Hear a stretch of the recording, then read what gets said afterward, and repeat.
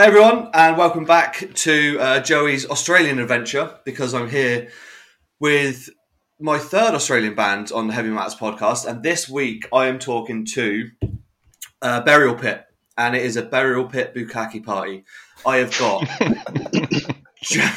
Jack, guitarist Jack, bassist Matt, and the drummer Adrian. So I'm very much outnumbered. But very, very, very much looking forward to sitting down and chatting to you boys. Welcome to the Heavy Matters podcast, guys. Thank you for taking the time out to join me. There's three of you, so you're going to have to do whatever you want to do and speak at the same time. Jump in. Cheers, man. Thanks for having us. Yeah, thanks, man. Yeah, thank you.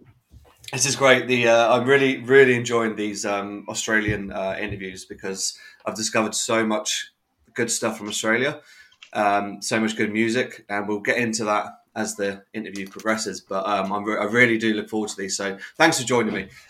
You guys are from Sydney, Australia, and you're described as violent sludge. Is that fitting for your sound? Yeah, well, I think Matt actually coined that phrase, which I think was perfect. It started it was kind of a combination, I thought, of death, sludge, and doom. And it just kind of got heavier and heavier as it went on, from my first ideas to when we started making music. And then, Matt came up with that to really, I guess, summarize. And I think he nailed it, especially once Scotty gets in, got particularly violent. Do you think that term would potentially put off people listening to the music? I mean, if the term doesn't, the music definitely will put them off, I would imagine. Yeah, I think, if anyone is put off by that title, it's probably saved them a bit of agony to come. It's when I'm at family gatherings and people ask what our music is like, I don't know why the name Burial Pit doesn't describe it enough, but just to get the point across, I have to say, we're violent sludge, actually. Great kids. It's always great when, for example, my mum might say, "Oh, what's that you're listening to?" And I go, "Oh, it's so-and-so. Oh, what are they like?" And you're like, "Mum, it doesn't matter what I describe. You're not going to like it." You certainly won't like Rotting Christ, I can tell you that much. We usually just get the is it Screamo?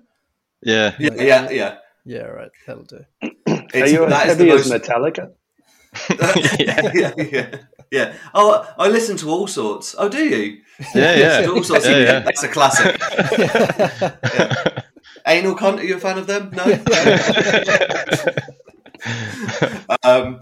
So your album, Subhuman Scum, was released in 2021. Yeah, that's right, isn't it? Yeah, it was May last year. Yeah, May last year. Okay, wow, that was early. I thought it was a lot later in the year, but that's probably because I only heard about you guys to the latter end of the year. So May 21. First of all, how well was it received in your home country? And two, have you any idea how well received it was outside of Australia? I think within the country, Matt can probably speak better to outside because he's the stats man and he sees what all the streaming apps tell you. Yeah. But I think locally, pretty good, man. Like as soon as we played kind of our first show, I think we started, we hadn't really found our scene yet, I'd say. Like we were playing with kind of stoner doom, all great bands, but more like stoner doom bills and like psych, other kind of doom bands and stuff.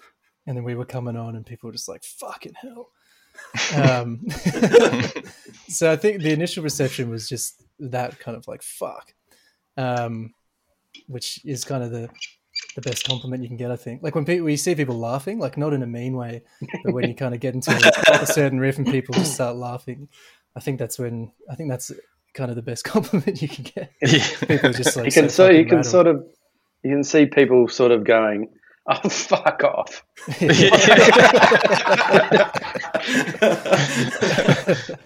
Yeah, so I think the live show's got that, and then once the album came out, I think people responded really well to it. We started getting pretty decent kind of gig offers pretty quickly, and I think it was kind of a bit different to what other guys were doing, I guess, without sounding like a wanker. But I think just that kind of combination of those kind of death vocals and the doomy sludge wasn't heaps going on, at least in the Sydney scene. So I think it went pretty well.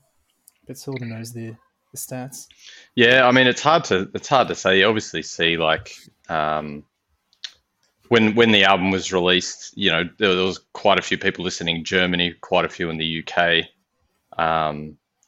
But outside of that, it's kind of hard to gauge. We don't. I guess the label handles all of the record sales, and we don't really see too much of where they're going. Although he did tell me once that there was quite a few going to Europe. But yeah, it's kind of been difficult as well because I suppose after we launched, obviously everything's been going on the last year and a half. We really only got to play one show for like the launch tour. We cancelled. I can't remember. Was it like 7 shows we cancelled in the end? Yeah, over a couple of months, it was just back to back to back cancellations of everything. So it definitely felt like the momentum was building, and then it all just got cut off again because I guess we launched the album in between lockdowns. Which was bold, I suppose, in hindsight. It was kind of that optimistic time when everyone was like, we're out of it, it's all good. And then we had the Melbourne launch planned, and 2 days before the Melbourne launch, they went into lockdown. And then I think a couple of days after our Sydney one, Sydney went into lockdown, so we just did that one show. There's never a good time, like, in this situation, which is something we've never experienced before. There's never going to be a good time to sort of time a release at the moment, is that it's just so many bands have been sat on material like potentially from 2019 where they're like, we're going to release it in 2020 and then we're going to tour it. They had all these massive plans, but it's just not feasible at the moment. That you can't sit on an album for 3 years because you're going to be going to the next cycle of, do you know what I mean? So it must be a pain in the arse. Yeah, and I think Jack can speak more to that because even before we'd recorded these songs, I mean, you've had these songs for quite a while, even before the band was a band, right? Yeah, so it feels like a fucking lifetime for me. Yeah. And it's hard because we've been talking about that because we've got like, we've got a bunch of material ready to lay down. But then at the same time, we're like, do we want to put out another album when we've only played one show off the first one? Yeah. It's kind of like we don't want to shoot ourselves in the foot with no one listens to the other one. Yeah. But yeah, generally we had pretty positive feedback, I say. I assume they're flying off the shelves. By the time and Matt, I assume when you're saying you saw like people in Germany, etc., listening to it, are you going by streaming stats now, or are you going by physicals? Okay. Yeah. So basically, I mean, all of our digital stuff is handled through that distributor DistroKid, which is kind of like if you're an independent label, they will manage all of your digital releases. And I mean, you can just kind of get, I think, weekly or monthly reports from them as to where the listens are happening. And then obviously Bandcamp's pretty transparent with you can actually see like, if your tracks were embedded somewhere on a website, you can see where they were embedded and you get a bit more visibility with that kind of thing. Okay. Adrian, I'm going to put this question to you because you've been sat there quietly sipping on your rosé. In terms of streaming these days versus physical, obviously streaming is huge. Now, we all know that artists don't get the money that they should do. And this is a big thing. And we push to get people to buy physical on this show and support the artists. On the flip side, do you think streaming is a good tool for discovering new music, or are you an avid hater of streaming? Me personally, I've discovered a lot of bands that I had absolutely no idea about from streaming. And, when you might listen to a band and then set up a station based on that band and it'll just spit out a bunch of stuff similar. So I've found a lot of stuff that way. like since streaming kind of became a thing in the last, I guess, probably 7 or 8 years now, maybe. And but one thing I think we probably should do as a band to try and cash in on the whole streaming thing is split our songs up into one song per riff. Instead of hoping that people will listen to a 9-minute song. Just have 90 10-second songs. Yes. And I think there's Matt, were you saying so 2 of the tracks on our record are kind of ambient or intro tracks? Subhuman and Scum are both ambient tracks. So sorry, sometimes ambient. You mean less violent than the actual track? Yes, less violent. Let's not use the word ambient and Burial Pit together, right? That doesn't work. I know.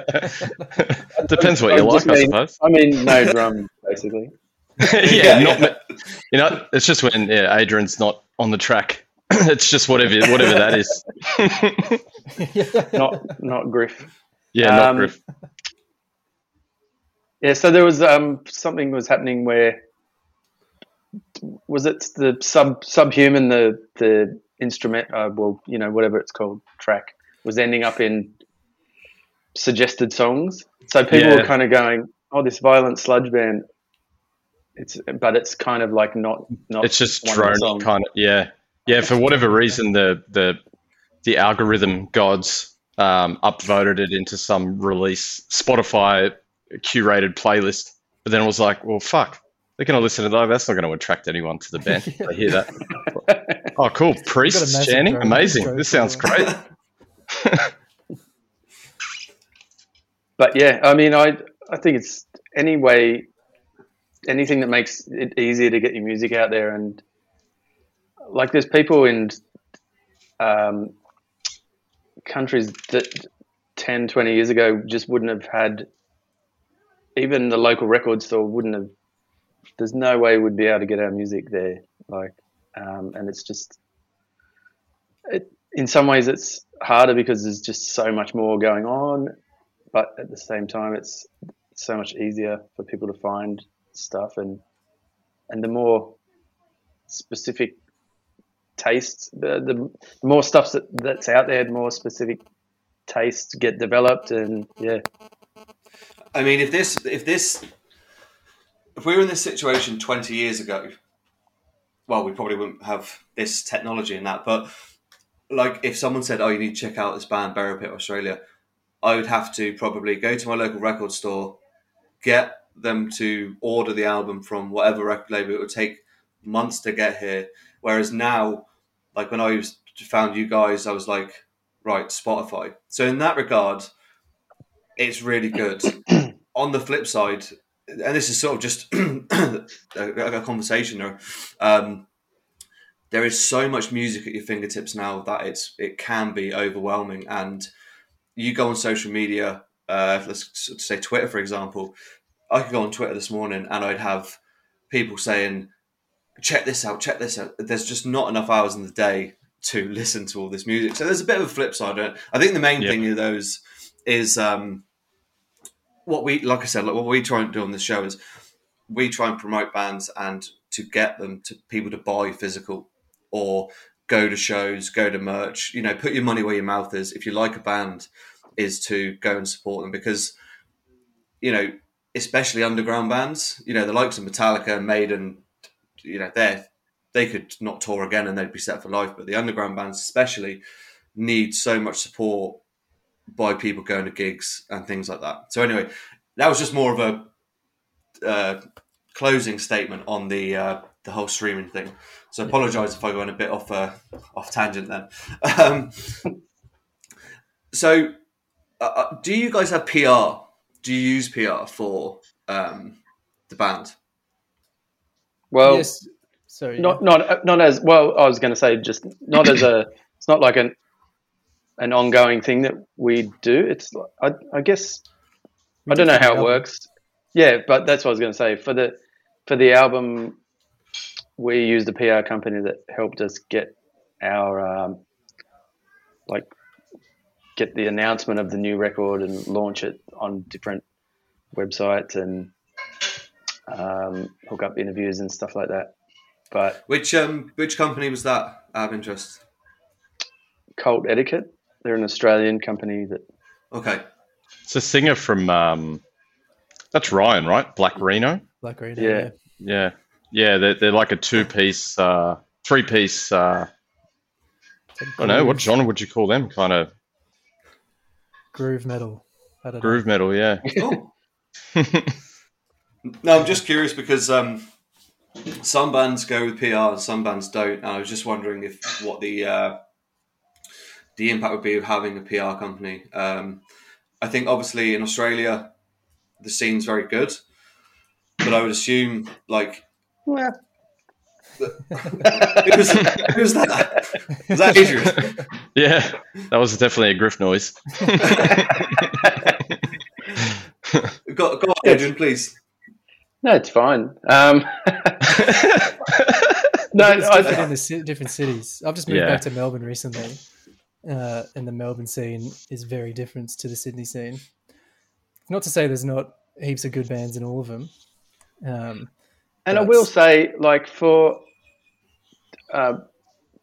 the scene that we've kind of fallen into for whatever reason, it's quite there's a small number of bands that we've played with in Sydney, and it's so small, but like it seems to be like a little pocket of bands that all kind of tend to play similar shows and stick together and support each other. Yeah, share members, and it's basically one big band that's split into different song styles. But coming back to the PR point was that I certainly, with me being in Europe, I didn't see this come onto the radar. Now, whether I just, my inbox is fairly flooded with loads of stuff, but I try and listen to everything. But I mean, this is one of the things I'm here to do. Is like we said before the show, I'm loving finding all the Australian bands and trying to promote it. But and that's sort of why I asked the question as well, Matt, in terms of how well received the album was outside of Australia. So yeah, no, the PR question was just like, do you think PR is worthwhile? Yeah, I mean, sorry, go on. No, I do think. I mean, we definitely saw. I suppose it was after we engaged with Cult Etiquette and they kind of helped with the promotion of the album. Yeah, we definitely saw, I guess, listeners and fans coming from, much different parts of the world than what we were getting prior to that. So I think it was definitely an effective strategy. I think for Australian bands, and I don't know if you guys will agree, but Europe seems like such a daunting kind of market to break into, because we know that, particularly with metal bands, Europe kind of just dominates in terms of the quality of music. So just knowing that there's such a concentrated amount of metal on that continent, we know it's quite daunting for Australian bands to crack into that market.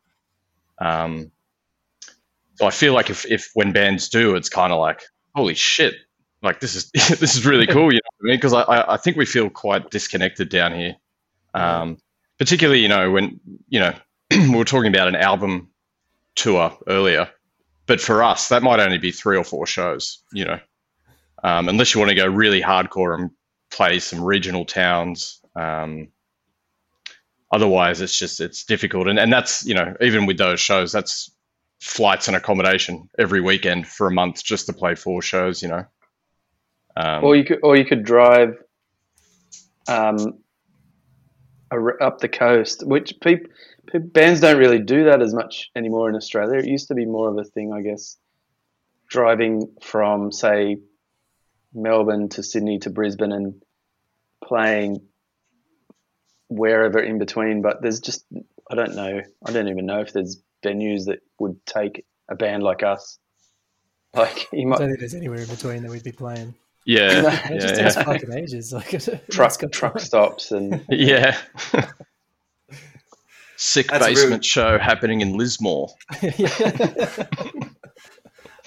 I assume Lismore's a very isolated spot.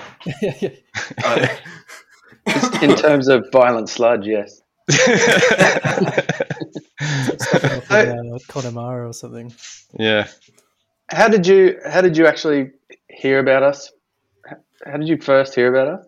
Oh, Adrian spun the interview around. I'm not trying to, you know. I actually heard about. I was interviewing lads from Orr. Yep. And I always ask a question: what band should I be checking out? And they reeled you guys off, and that's why I didn't hear hear your album till late, because I think I only interviewed Orr maybe November, I think. But I mean, you're out, right? Okay. I don't know if you've listened. We did an end of year. We always do an end of year show, myself and Benny, who we do the podcast with, and it's our top 20 albums. And your album, I think, was my number 13 of 2021. Thank you, man. And I said at the time, if I'd have had more time to listen to it, it would have been a lot higher. But like I only discovered it late on, and that's why I was sort of saying about the PR and stuff in terms of, you know, breaking into Europe. I say breaking into Europe, but being sort of noticed in Europe. Yeah. I think from our perspective, it definitely feels like it's a breaking in kind of scenario. Yeah. I mean, maybe Griff can speak more to that. You've toured Europe a couple of times now. Yeah, my other band is on a label that's based in Germany. And when we've done PR before, it's kind of hard to gauge how effective it is. Like we'll end up with a bunch of websites in Europe sort of announcing that we're releasing an album, or if we've got a new clip coming out or something. But it's sort of, you don't really see like an announcement happen and then a bump in sales. I'm sure if bigger bands would maybe be able to track something like that a bit more closely, but I don't know. I think for an underground band, like the cool thing is like we're like the kind of music we're making, we're obviously not trying to, you know, make it or anything. Like the point of what we're doing isn't to get any great international success or do anything like that. But it's just fucking cool for people to hear your stuff and then tell you that they thought it was sick. So yeah, but at the same time, any kind of PR, and then you get some dude in Serbia messaging you and being like, "Hey man, this is awesome. I've bought all your stuff." Like, well, fuck, that's awesome.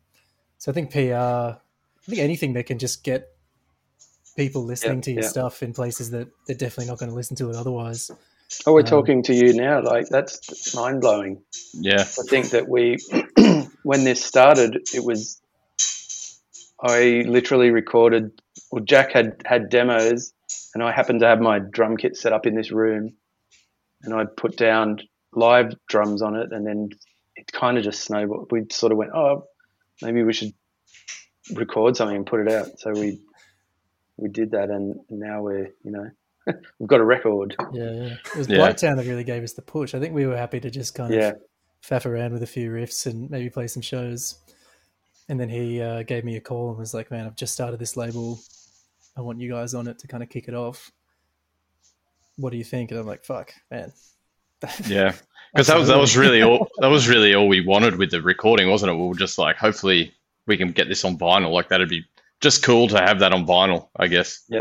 For our own collection. So that in itself was like probably as far as our expectations went, was let's see if we can get this on vinyl, and then we that's a victory. I'm still waiting on my vinyl, actually. I ordered it through European store. Hammer of Exile. That's the one. It said it's been shipped, so hopefully it should be here soon. Nice one. I assume you all signed it, knowing that I was... Yeah, cool. Yeah. It's very fine print, but you'll find it there. Yeah. That's going straight up on Discogs. No, I'm joking. I fucking hate that stuff. Excuse me. Okay, let's talk about the album a bit then. So you touched earlier on the shorter tracks. Adrian described them as ambient, but that's wrong. Straight up. They're quieter. They're less noisy. No, but I think three of your tracks on Subhuman Scum are 9 minutes long. When you're recording, is it a conscious thing that we're going to write lengthier songs, or is it you just sort of get into band practice and it just snowballs into, oh, let's add another section here, etc., etc. So I think Jack just sets a timer and then just plays until the alarm goes off. off, and that's it. That's why the riffs get slower, because he's like, I need to fill 45 seconds here. We'll just kick this down another 10 BPM and we'll just drag it out. Yeah, I never so we don't really jam it. Like I'm not great at collaborating, I must say. So I generally Horrible. terrible at it. That is correct. Yeah. So I generally I'll finish everything at home, like demo it all, and then just kind of bring it to everyone and we'll jam it out. I never try to write long songs. They just kind of go that way. I mean, I like to write slow songs, so that naturally means they're going to go for a little while. But I never sit down at the guitar. I'm like, right, let's go fucking 10 minutes, because it's kind of hard to listen to songs for that long. And I never really I literally just kind of put the riffs together, and until I feel like it's finished. And a lot of the time, I'll get, I'll be 7 minutes in and think, fuck, this is long enough, but it just doesn't feel like the song. It doesn't sound like the end of a song to me. It's just not there yet, so I just kind of keep on chugging until sadly it ends up being fucking long. And Adrian, in terms of the drum parts, I assume Jack comes with riffs and then you come in, and I mean, I haven't listened to the album from a musical point of view, listening to time signatures. Are you using a 4/4 drum pan, or are you? I mean, some bits Doom is notorious. Sorry, go on. I was going to say, to be honest, Jack demos pretty much Jack will send through a demo of the songs, and I'm basically playing what he's programmed and just adding I might add some fills and okay, and then it becomes a bit more we'll drag out things to be a bit slower than something that's to a click track or something. It just makes it better. Yeah, I think when I was originally doing them, it was a lot because when I started late, I didn't know if I was going to play drums or guitar. So a lot of the original demos, the drums are really, really simple, just because I can't play any of the shit that Griff can play. And then once we started jamming him out, and he's just fucking amazing. So the drums became a lot more complex on top.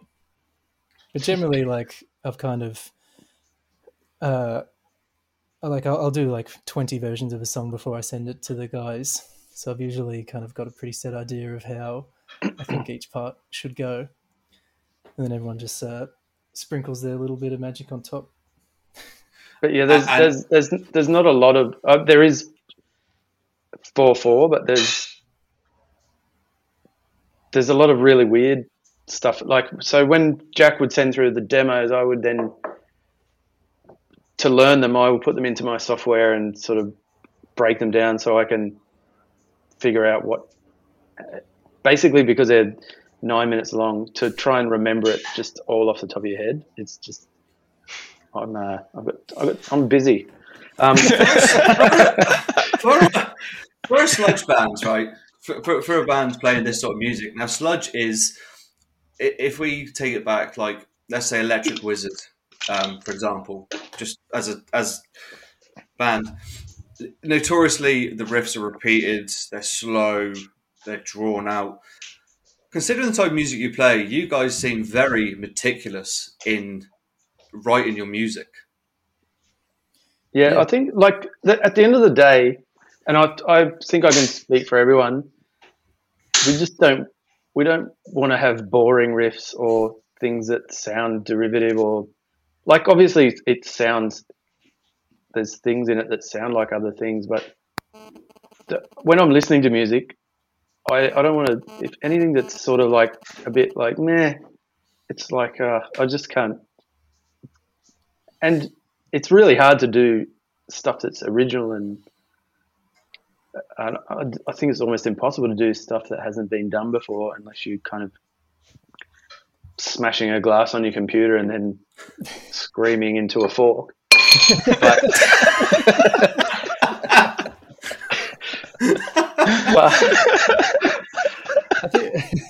so please, can you do that for the next album? Concept album.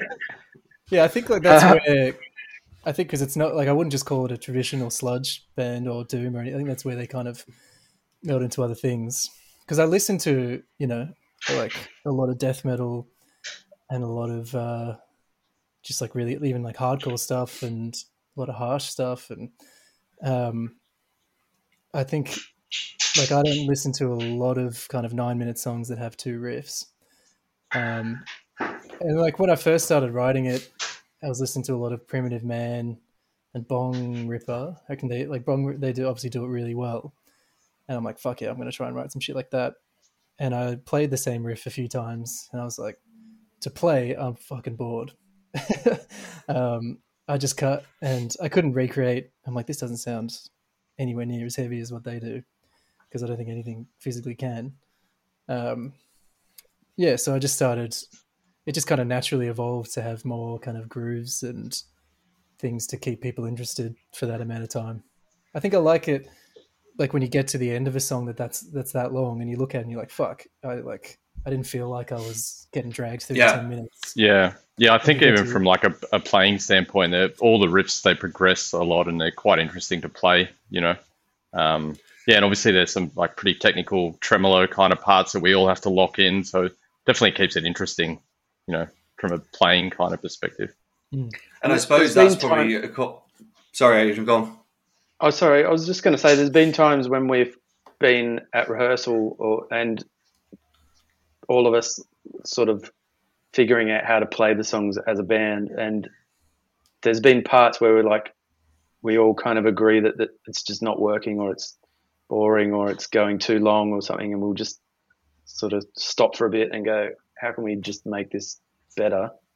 And we'll try a few different things, and then usually we're all wrong. It was already perfect. Get out. And then sorry,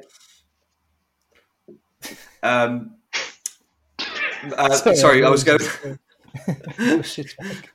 I was going to go just quickly back to Matt and say that I think the term violent sludge, then, from what you're saying, with all the different elements of the genre, probably fits better instead of just a sludge band. So I can sort of see why you did that now. Yeah, I mean, I suppose when I said that, I didn't think anything of it. I just thought it sounded appropriate. I know when Jack first sent me the demos, particularly in those really slow, heavy bits where it's just kind of like, one strum. To me, I could just hear like a hammer, like, I don't know, forging like a sword or something. I could just hear that. Like, fuck, Scott's voice is just monstrous. And that's probably after the small amount of shows we've played, like, people will mainly come up and comment on how, who's that beast you have? Like, is at live, it's just next level and it doesn't faze him. He's a big dude. He's a gentle giant, but this noise that comes out of him is ridiculous. Yeah, even like when we were recording that first time, and I remember you, Jack, like we were all kind of amazed because we hadn't, it was kind of one of the first things we'd done together as a band was start recording. Well, we recorded demos before the album. And I just remember being in the studio watching him, and he just kept going, and it's just like his vitality is incredible. And I remember you, Jack, saying, "Man, he can do this literally for hours." It's just like, holy fuck, this guy is like unbelievable. Well, I was sort of like thinking, I don't want him to like ruin his voice, and I said something like, if you need to have a break, just let let us know. We've got plenty of time. He's like, no, I can do this for hours. I was like, okay. Yeah. Scotty sings in Yano Mamo as well. Am I right in saying that? Yeah. Because I was speaking to Jason, I think last week, and again, he's like a sludgy doom style. And when I put the two of you together, side by side, similar-ish music to an extent. Obviously, you're more the extreme side. But when I listen to Scotty's vocals on Burial Pit, they're so visceral, and Yano Mamo is more. I don't know how to describe it. Not so visceral, I suppose. But yeah, man, like he really does add. You know, on top of the music, he really can absolutely. I don't know what I'm trying to say, but he absolutely nails everything on that and makes it sound. I suppose it gives it that sort of atmosphere, the additional atmosphere of his vocals. I think he really added the death metal element to it as well. Mm. Like if you listen to the first demo I did without his vocals, and it's very like almost like stoner doom, like more like that bong ripper type of stuff. And then he came in, and immediately it was just like fucking death. I did the same thing. I was just pissing myself laughing. We were just in just in one of the rooms in my house with my partner next door, and he's just fucking just screaming through the walls. I'm like, this is going to be fucking sick. Isn't it great? Right, you just reminded me. Isn't it great when you listen to, and I'm just talking about you, I'm talking about a piece of music, and you just laugh out loud to yourself at how good it is. I don't know if you've heard of a band called Kardashev. They're from the States, and they do this sort of death gaze. But they've got this one riff at the end of their song called Heartache. And I remember hearing the album for the first time, and I was working from home. So I was on my own, and I just heard this riff, and I just laughed out loud to myself, and I was like, why is there no one else here to share this with? I just, like, music is just so good like that, isn't it? I think Lord of the Shores to the Hellfire. Oh my God, that song is ridiculous. That, the vocal. That last 30 seconds. Oh my good God. That is absolutely insane. Oh, man. Sorry. Music's great, isn't it? I suppose is what I'm saying. I just love it how you can put stuff on and, you know, you can laugh like that and just think, how the fuck is this happening? Like, how have they created this? Like, I mean, that happens with us sometimes at rehearsal. I find that because when we play the songs together, yeah, we do generally play things a lot slower, just to add a little bit more kind of tension, I suppose, a bit more pressure. And yeah, I just remember some rehearsals, and then we're just playing so slow, and it's so heavy, and Scott sounds so huge, and it's just like, this is actually ridiculous. Like it's that's the only emotion you have is just it's just laughing. It's like it's so. There's been a couple of times when the band next door has come in and gone, "What are you doing?" Yeah. Excuse me. Kardashev, I've just found this band. Oh, cool. Check them out. And that's how we find new music. Yeah, exactly. This is the 21st century tape trading. Yeah. We don't have to write letters to each other anymore. But yeah, I will. After we finish recording, we'll trade bands to listen to because that's what it's about. Just coming back to the sharing of members, and you mentioned it. I think Adrian said in the scene, you're like one big band, and it seems that you sort of, in a way, just put your keys in a bowl and sort of away you go, pick them out, and you're going to go this band. It's really cool that you have that sort of support circle with each band. But at the same time, like let's take Scotty, for example, singing in two bands. Can it be a bit of a hindrance to say your main project, let's take Burial Pit, can it be a hindrance? Like if he's doing vocals on that, do you take him for the weekend? Is it like sharing a child sort of thing? I think it doesn't really affect us too much we're a pretty part-time band in terms, like we're not a. I mean, I live in Melbourne now for one. We don't live in the same state. But even when we were, you know, everyone's got kids and jobs and other projects, so we weren't really like let's get together every week and like, you know, get this really tight. There's also only a few riffs in each song, so not to know too much. But so yeah, and we're also quite picky with gigs. I think we've all played in various bands in the scene over the last couple of decades, and have done like the kind of hard slogs, playing like, you know, Wednesday nights to no one and like back-to-back shows week after week type of shit. And that's kind of not as much what we're trying to do now, I think.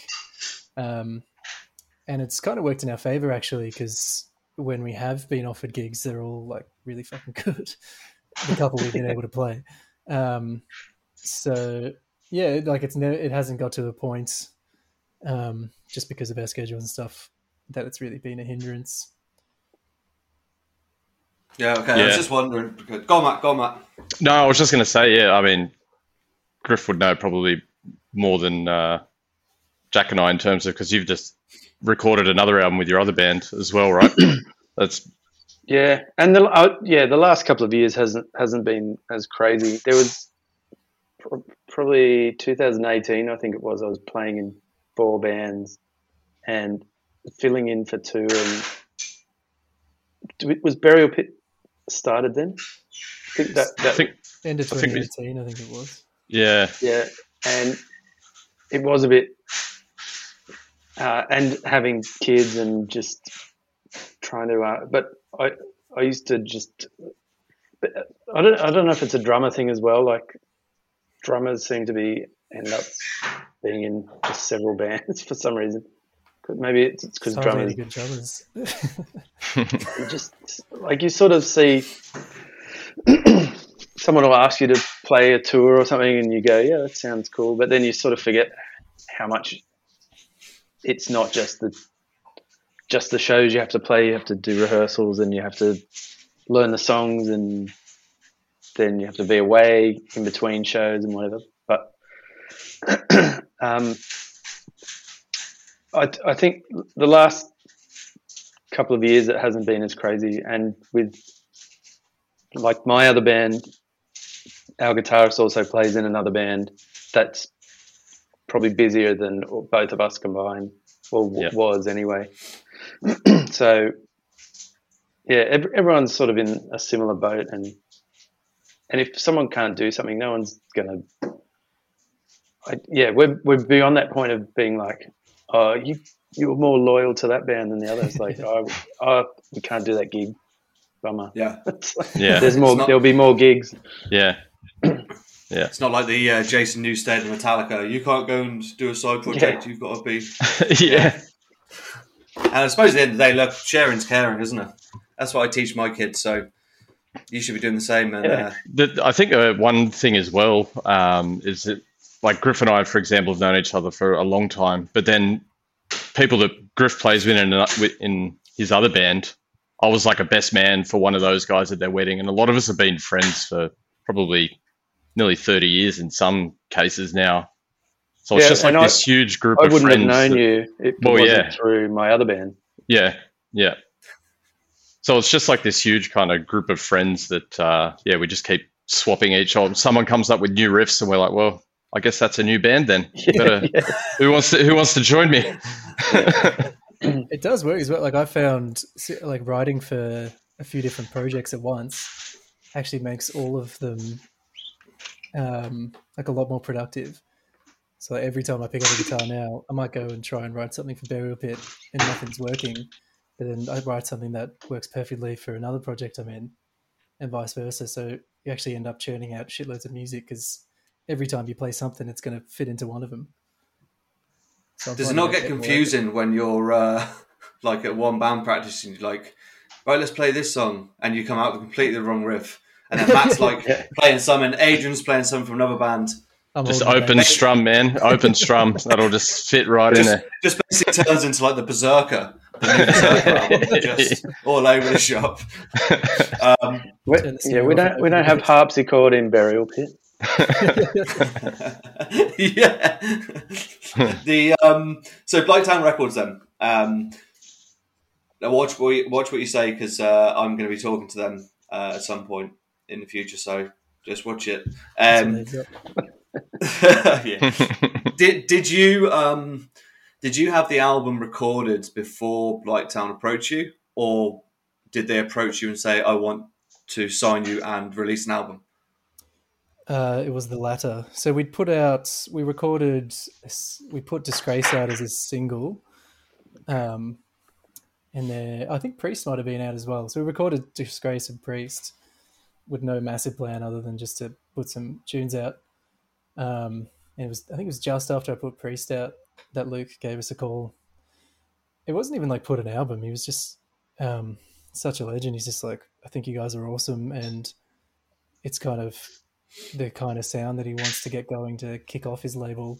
So he was more asking, like, what do you guys want to do? Like, if you got an EP lined up, you got to put an album out, which then kind of encouraged us. It kicked us into gear a bit, because I think we might have ended up just putting the odd song out here and there, or do a couple of EPs or something. But then with his backing and his enthusiasm for it, he was just so keen. That actually kind of encouraged us all, and probably inspired us all to be like, oh, well, people might actually like us. Let's turn this into an album. So we had the other songs written, and we just re-recorded Disgrace and Priest, because I thought they deserved to be on a vinyl if they were coming out, and then just chuck the other couple of tracks in. So did he have? Because this is something that these days isn't so common. If we go back to, say, the 80s or 90s, record contracts were a huge thing. Like, let's take Motley Crue for argument's sake. They'd get an advance on their record deal, they'd get millions, and then they'd see millions after. These days, with streaming and everything coming in, the record contracts, they're obviously still out there, but for underground bands especially, it's not as profitable, let's say. So just shy of the millions. Yeah. Well, so, the way it went down was fairly similar to the movie The Dirt. You were just... Except, yeah. Except not millions of dollars. Not at all. It was pretty much, again, so we were their first kind of signing. So I think we kind of, everyone was very transparent, and he kind of asked what we wanted, more to the point, and what we had in mind. So it was like, do you guys need recording time, or do you need this, do you need this, what do you want to do? And ours was very DIY, or GIY. Griff did everything. But so I guess get into that more another time. But so we already were able to record it all ourselves. So we're just like, what if we'll sort out all the digital shit, we'll do all the recordings, and then if you want to do the physical release, that'd be fucking awesome. And he was like, that's fucking sick. So he did the vinyl and prints the merch for us. So sorry, coming back to my point about record contracts, usually it would be the record company would pay for studio time, etc., and then once you release the album, once you through sales, once you sort of meet the money you've already borrowed, then you make money after that. But did you pay for this recording yourself? Like, did you go into the studio yourself and pay for it, or did Luke? I'm not asking for figures now, but did Luke put some money into? So I think we spent maybe like $150 recording the album. I think we booked a studio. Drums, actually, no, that wasn't even for the album. Yeah, that was no. Well, the studio we did the drums at, we only did the drums at a studio, and that was a mate of mine studio. And I asked him how much he wanted after we had done it, and he said, "Oh, just get me a bottle of wine." No way. So, and then we did the rest pretty much in this room, and vocals. We where do we do those? Just We did those at the rehearsal studio. Yeah. Yeah. So it was very hands-on, Yeah. and I mixed it, and Griff basically did everything. So yeah, we're obviously extremely grateful That saved us a for fortune. that. Yeah, saved us a fortune, and, Jeez. and in my opinion, it sounds like I don't think it could have sounded any better than the way Yeah. it sounds. Oh, So- yeah, totally. It's got the production itself as well. When you hear it, is very. I don't like to use the word polished because that makes it sound. But you've really captured like the way the album should be, violent, but also you can hear pretty much everything in the mix, which is really good. So Excellent. you mixed it yourself, and did you master it yourself, or did that go No, elsewhere?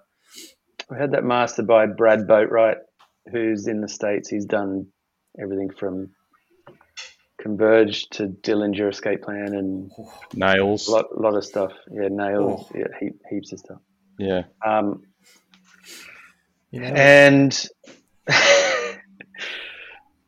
yeah, but that's. But I think that That's that. keeping it close to home is kind of it's how I like to do things, and I guess as a band as well, because you're just having we know exactly how we want to sound, and it's just as long as we can figure out how to make us sound like we sound live. That's the main goal, is to, because we're really, like, at the end of the day, we're a live band. If we could just capture, we did it. We ended up having to do a live stream instead of our album launch show in Melbourne.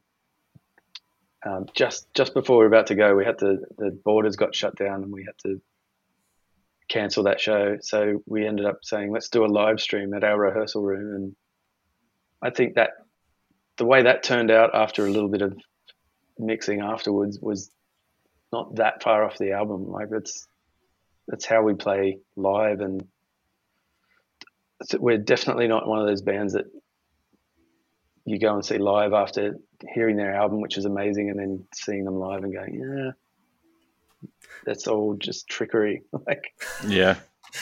Am I right in saying you've rescheduled that release show for? I think it's exactly a year afterwards. Yeah, it was like a year to the day. Maybe it's one day out. yeah, I think this year, yeah. Going to try Yeah. again this time. This year, Yeah. end of May. So I don't want to know how much it costs to make the album, but from what I'm understanding, $100.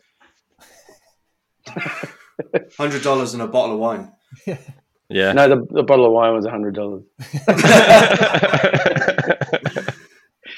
But a lot of bands these days, and I was talking to a band yesterday actually who did the same thing. They recorded it basically in a bedroom, and the vocal booth was like literally a closet, wardrobe, whatever. So it's actually incredible these days that you can record an album of, like, take your Subhuman Scum, which sounds so good, without a studio pretty much, and without having to shell out loads for like Adrian mixing it. Is this the first time you've done it, or is this sort of like your forte? Have you done it a few times? No, it's not what I do for a profession, but it's like I've done it a lot of times before, and I guess that's where, yes, you can do it all at home, but it takes a lot of years of just trial and error and figuring out how to make this, like, what do you have to do to get that to sound like that?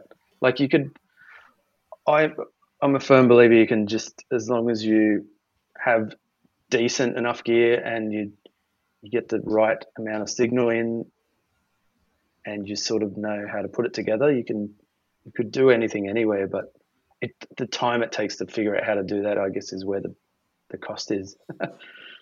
So are you available for bands to send on their mixes? Yeah. Do you wanna, Send them through. You sound so Add enthusiastic. Yeah. Add Griffin at gmail.com. Sorry, that was a bad inside joke.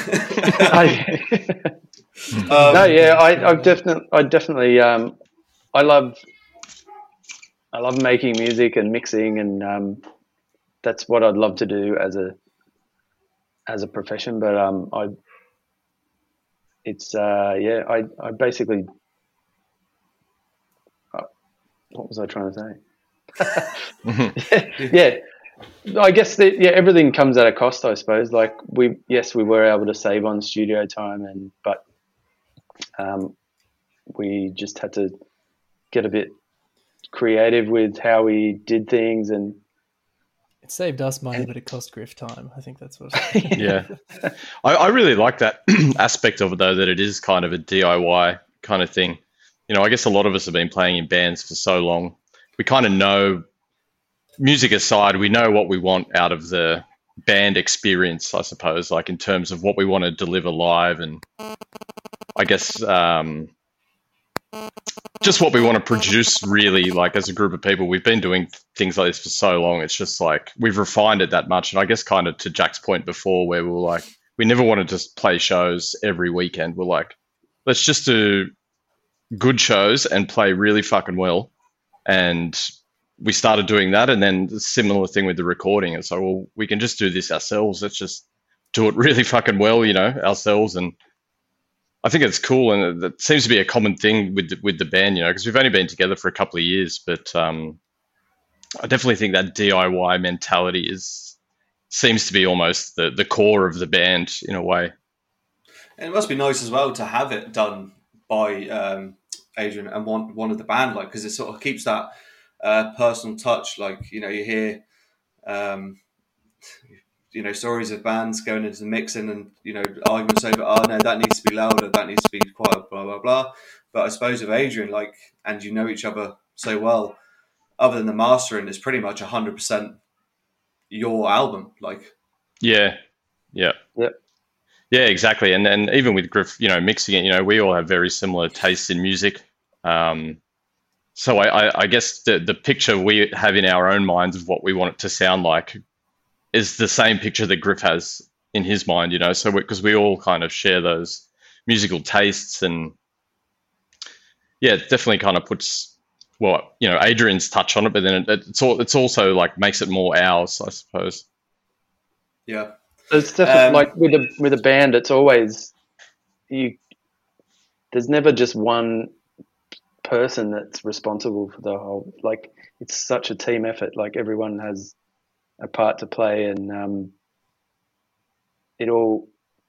it's sort of like you take one thing out and it just doesn't work. Like, it doesn't work, yeah.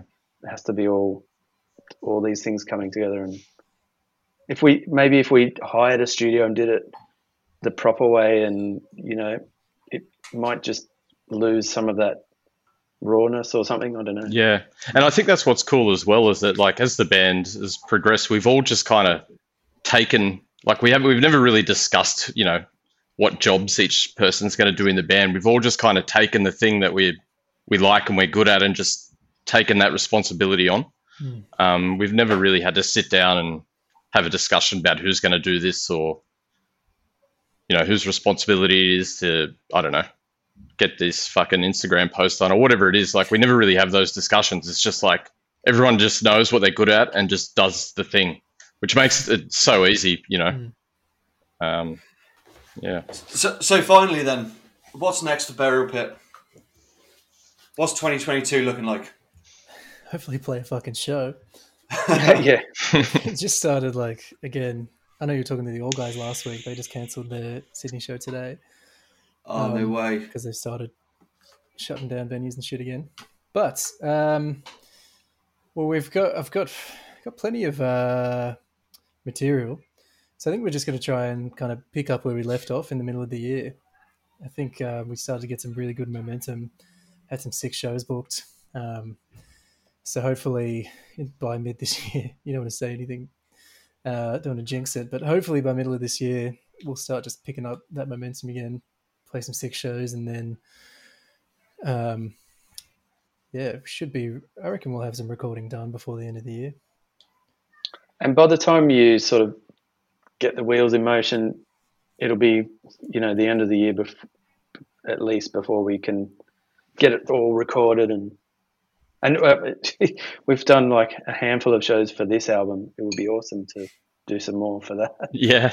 Yeah. But it would be nice to also have another album ready to go, and just because when everything opens up again, if it ever does. Please. But- Yeah.